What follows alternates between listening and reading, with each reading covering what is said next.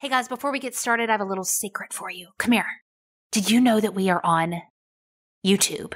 That is right. You can watch these interviews live, uncut, by going to youtube.com/Heather Parody. That is Parady. I promise you it's another level watching these on YouTube. So again, find us over there by searching for Heather Parody or Unconventional Leaders. And make sure you hit that subscribe button. It's a two-way street. I think you have to know where your weaknesses are and ask for help with the people in your life. And also, if you have a strength, like you are in a way kind of denying people that if you're taking a step back and you're living in anxiety and fear. I've always felt immense fear. I was born with cerebral palsy. I have always felt small. I was told not to take risks. I may be blind, but I teach people how to see. And I'm proud to be an individual. This podcast is for you, the unconventional leader. Maybe you are the one that everyone discounted. Maybe you struggle with fear and self-doubt. We are here to empower the next generation of self-starters to step up, Use their voice and make an impact in this world. My friends, welcome to today's episode of Fidget Friday. If this is your first time listening, my name is Heather Parody. I am your host, your overly caffeinated host. Hope you're doing well, y'all. Listen, I am doing something a little bit different today, something a little unconventional. Normally on Fridays, it's me and you for a minute where I just share things that are making me fidget squirm in my own unconventional journey. However, there's something that's come up. Are you ready? Listen to this. Have you ever felt this way? Ever heard this? I don't know what to do. I want to make such a big impact. I have so many ideas. I have notebooks full of ideas, but yet I don't know what to do. I have heard that so many times I could hit somebody's mama. And listen, we overcomplicate making an impact. We overcomplicate making a difference in this world. What it entails is asking yourself, what can I do right now? What is in my hand? How can I be faithful with the tools that I have? I wanted to do something a little bit different today because, one, this is an important conversation to have about what do I do next? And second, I wanted to share with you a really powerful story. It's super short, like less than 15 minutes. Hang in there, but listen to this guy, Rob Brooksher, out in Atlanta, was just an average dude. Well, an average artist, that is. He was traveling the country on a tour as a musician and a sound engineer when the coronavirus hit. What up, coronavirus? And if you are listening to this a few years from now and you don't remember, well, let me remind you, we're all stuck in our homes. And what does that mean for artists and creatives? That means a lot of them who are living gig to gig immediately have their income shut off. So Rob Brooksher, who again is an artist himself, instead of just saying, well, this sucks, he felt called to do something about it. And today I'm going to share with you his story of how he and his team at this point have raised over $20,000 with their organization, the Atlanta Artist Relief Fund, and they have now delivered hundreds of meals to artists around the Atlanta area. Now, there's two things with this. Number one, donate to this cause. Give $10, give $5, give a lot of dollars, whatever it is. I'm so impressed with this team and what they've been able to create. So there's that piece that will be linked in the show notes. And the second bit is I really want you to listen to how his thought process went about with creating this. He didn't set off to raise $20,000. He set off to raise $2,000. He didn't set off to help hundreds of people. He set off to help that one person. And I think as leaders, when we get in that overwhelmed space, if I have all these ideas and all these different ways that I want to impact, the way we start impacting is starting very, very small and being faithful with that. So what can you do today to help someone else? I love that Rob continually mentions in this,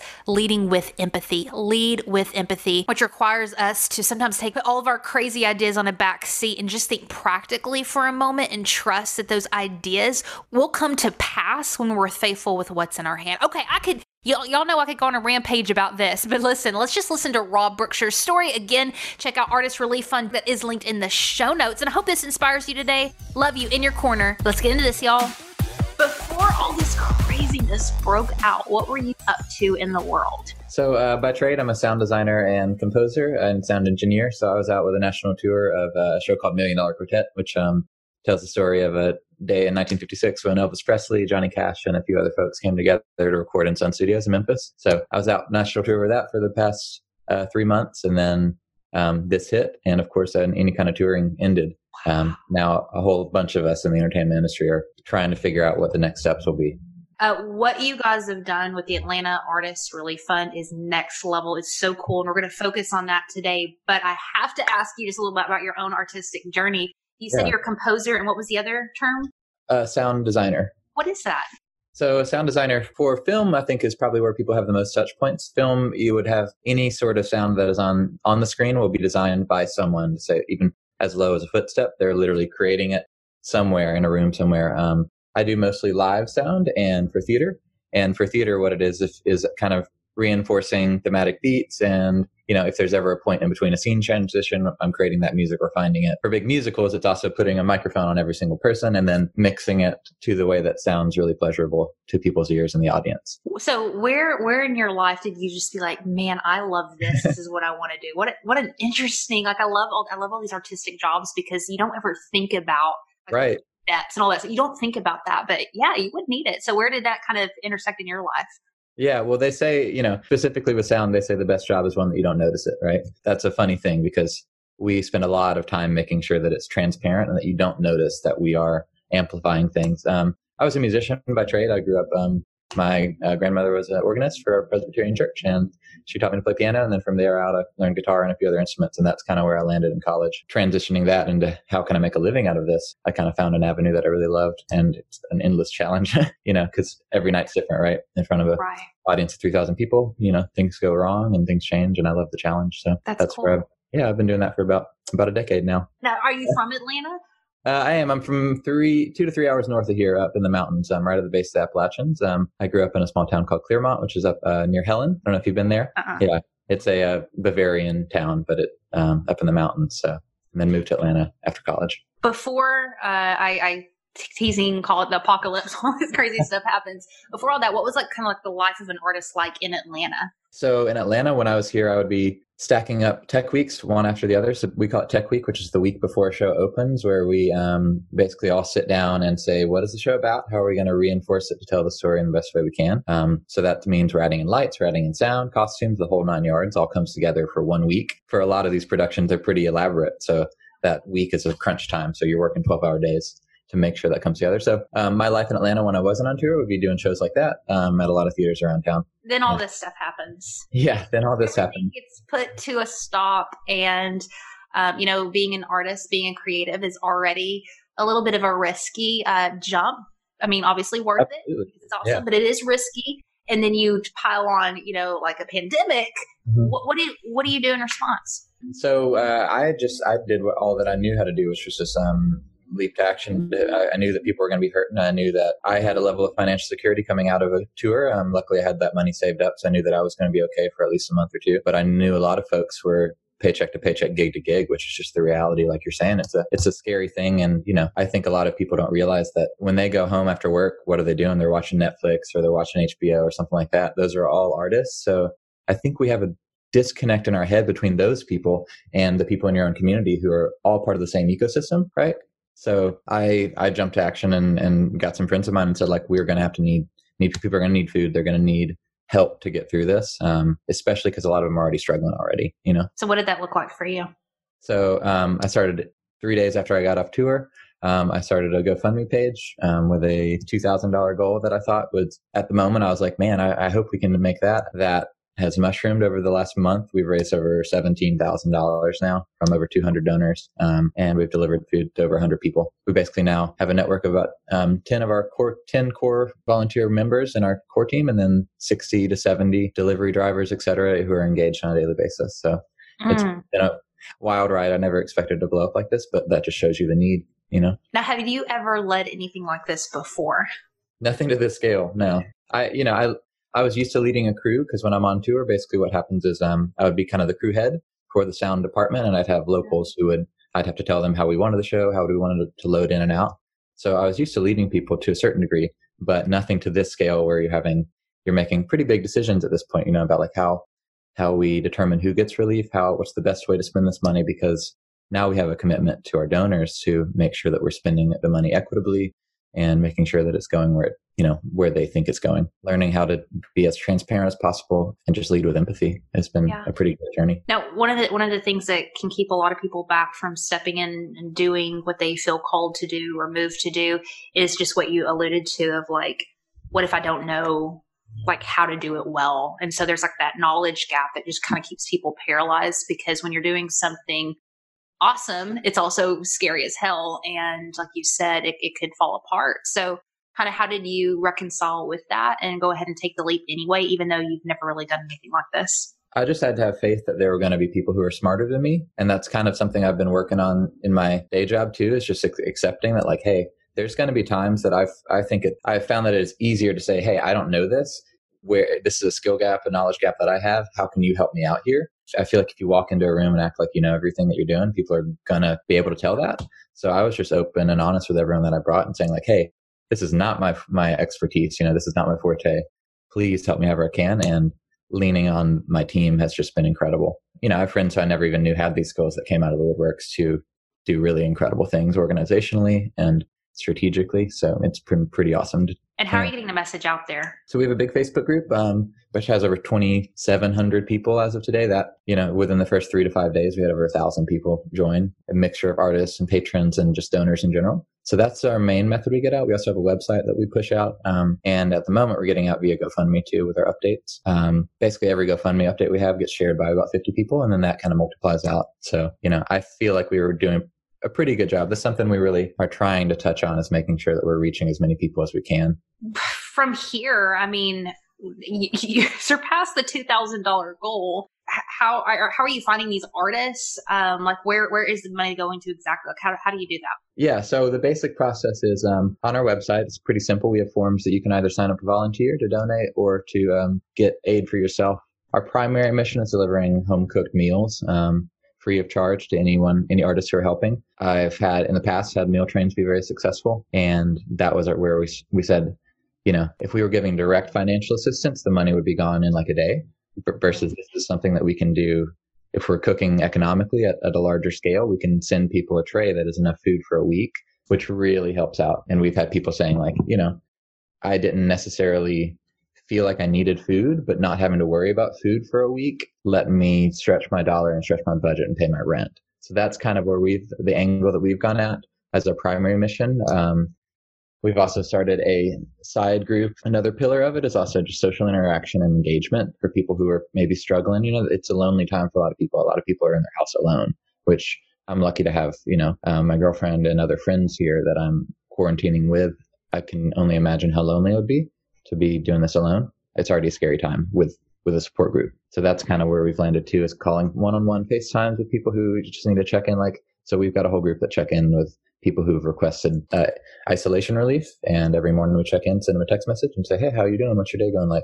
How has this changed you? How have you changed over the past few weeks? I have definitely had to work on making sure that my self-care routines are in order so that I can still be in a good place to lead with empathy. It gets really tough when you personally are anxious and overwhelmed, and learning how to take a step back and saying like, one of our colleagues on our team, Jen, she's had CEO training. And so one of the things she said is like, are we leading with a reaction or with a response? We don't want to be reactionary necessarily. We want to take a second to, really craft a response that will hold up to the test of time, versus like, your instinct might be to help every single person you can because we're empathetic people. We just want to help everybody, but you kind of have to take a step back and say like, kind of teaching a fisherman to fish, like what's the best way that we can help the most people possible? So that's kind of where we land, is how can we do the most good for the most people possible? I love that. I would love to kind of talk a little bit about just creatives in general and artists. There's a lot of creatives who listen to our show.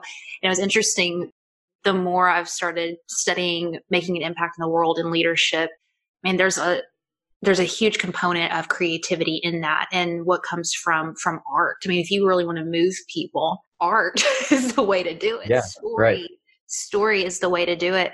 Share just a little bit with those who might not be in this industry specifically about what it means to be an artist, how it impacts people's lives, and why this is important to hang on to during this time and not give up and be like, well, I guess I shouldn't be doing this with my life. I need to go find something else to do.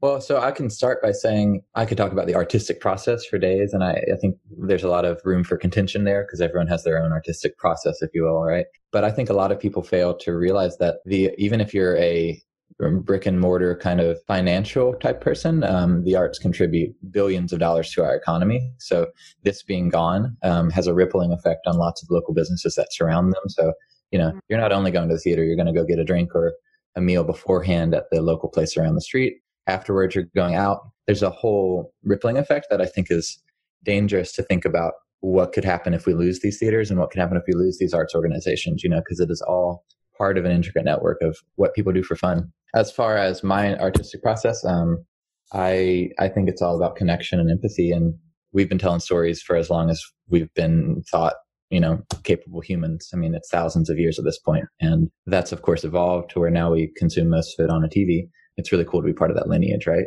Mm-hmm. What do you want artists to know right now during this really hard time? As far as our group is concerned, that we're here for you and that we are here to help. That's not even, there shouldn't be any shame or stigma about it. Like, if you need help, please come to us. Like, we have more than enough food. Like, we've had this amazing response and now we just have to get these meals out because we're cooking them and someone has to take them. I think what we're hoping to get at right now is that this isn't only for starving artists, to use that term. I hate that term, but it is for anyone who could just use some help stretching their dollar a little farther. And what about leaders in general? It's funny. A lot of people listen to this show say, I don't really consider myself a leader. There's kind of like this weird thing of kind of calling yourself that, but stepping in and solving a problem, no matter how big or how small, is leadership. Yeah. You said yes to something that was tugging on your heart. And there's always something, we all have that little thing tugging on our heart, no matter what scale it's on, but we hesitate, we stop because of the responsibility of it, the fear, the time, the sacrifice that goes into it. The leaders who are listening all over the world right now who have maybe their own thing that's tugging on their heart of something that they're feeling called to do, why should they say yes to that? I don't really think that it's a selfless act. I think it is really, you can even in a good way, it can be a selfish act of growth as well, because I truly believe that in order to be full with yourself, you have to be helping others and being open to, asking for help as well as giving help, right? I think it's a two-way street. I think you have to know where your weaknesses are and ask for help with the people in your life. And also, if you have a strength, like, you are in a way kind of denying people that if you're taking a step back and you're living in anxiety and fear, and I'm as guilty of that as anyone. I mean, professionally, I've had plenty of times, like it's a constant lifelong journey, I think, of like that narrative of, am I good enough? I think imposter syndrome is a lot for people. And how many friends I have who I see could be brilliant and still take a step back to say like, oh, it's not my job. Or, there are people who are going to be experts or more suited to do it. And if we all had that attitude, I think we wouldn't get a lot of things done that would be really helpful for the world. Amen. Amen. Rob, I have one final question for you, but before that, tell us where we can go to find you, where we can donate to this cause, all the things. Sure. The first place you can look is at atlartsrelief.org. That's atlantaartsrelief.org. That'll give you all the information you need for the group. From there, you can get to our Facebook group if you'd like to volunteer. If you're in the Atlanta area, we need everything from volunteer runners, delivery pickups. We are also picking up food for people who can't go to the grocery store, or who aren't allowed to, or just are medically ill-advised. So we could always use more help to volunteer. We can also donate at that same page. That's so cool. That's so cool. For our final question, thank you so much for taking the time to join us, and also for this incredible initiative. You and all your friends, your team that's sacrificed their time, their energy, their effort, their heart to help other people. You'll never know the ripple effect that this is going to have on so many people's lives. And not only from like, you're getting me through the day, but also renewing hope in the artistic life that I can get through this and that I can succeed as an artist, which is so powerful. Very last question. Let's say we were to go back just a couple of months ago to Rob when he's, living the dream, traveling and doing his stuff, and, had no idea what was about to hit, and he had no idea about this money that he was about to raise, this team that he was about to lead, and all the things that's happened to you. If you were to go and sit with him for a moment, say, dude, this one thing, what would you tell him that he did not know back then that you know now?